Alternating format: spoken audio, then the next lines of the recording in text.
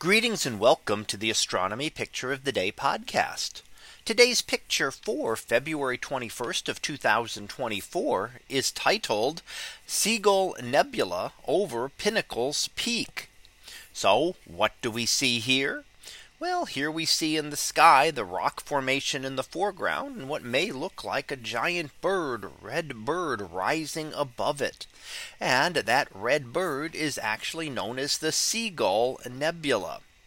Now, the nebula, of course, is nowhere near this rock formation on Earth, but is well off in the distance, way beyond it, and in fact would be over 3,000 light years away.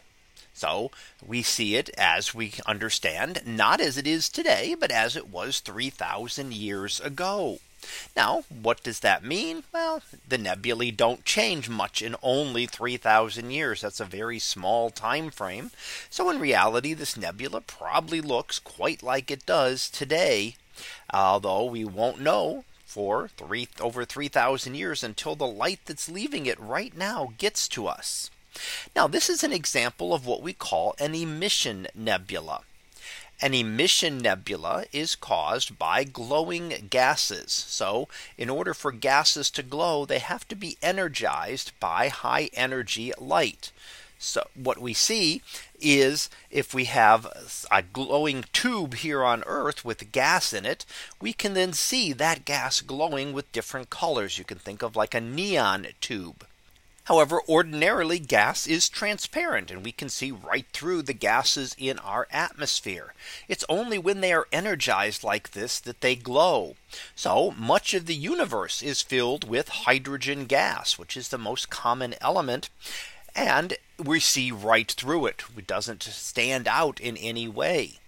However, when it happens to be concentrated near hot stars that are emitting ultraviolet radiation, that ultraviolet light is then able to excite those atoms, and then they will then glow. Now, hydrogen has a very prominent emission in the red part of the spectrum, and that's why we see these emission nebulae as very red colored.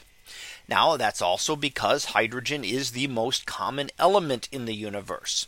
So hydrogen makes up 90% of the atoms in the universe. So if you pick out any atom in the universe at random, you've got about a 90% chance that it will be hydrogen and about a 10% chance that it will be helium.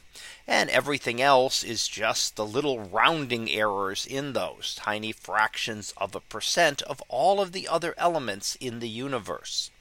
So vast majority by number is hydrogen. And that's why we see a lot of these nebulae in red color, because they are hydrogen gas that is being excited by hot stars that have formed in that area. So that was our picture of the day for February 21st of 2024. It was titled Seagull Nebula over Pinnacles Peak. We'll be back again tomorrow for the next picture. So until then, have a great day, everyone, and I will see you in class.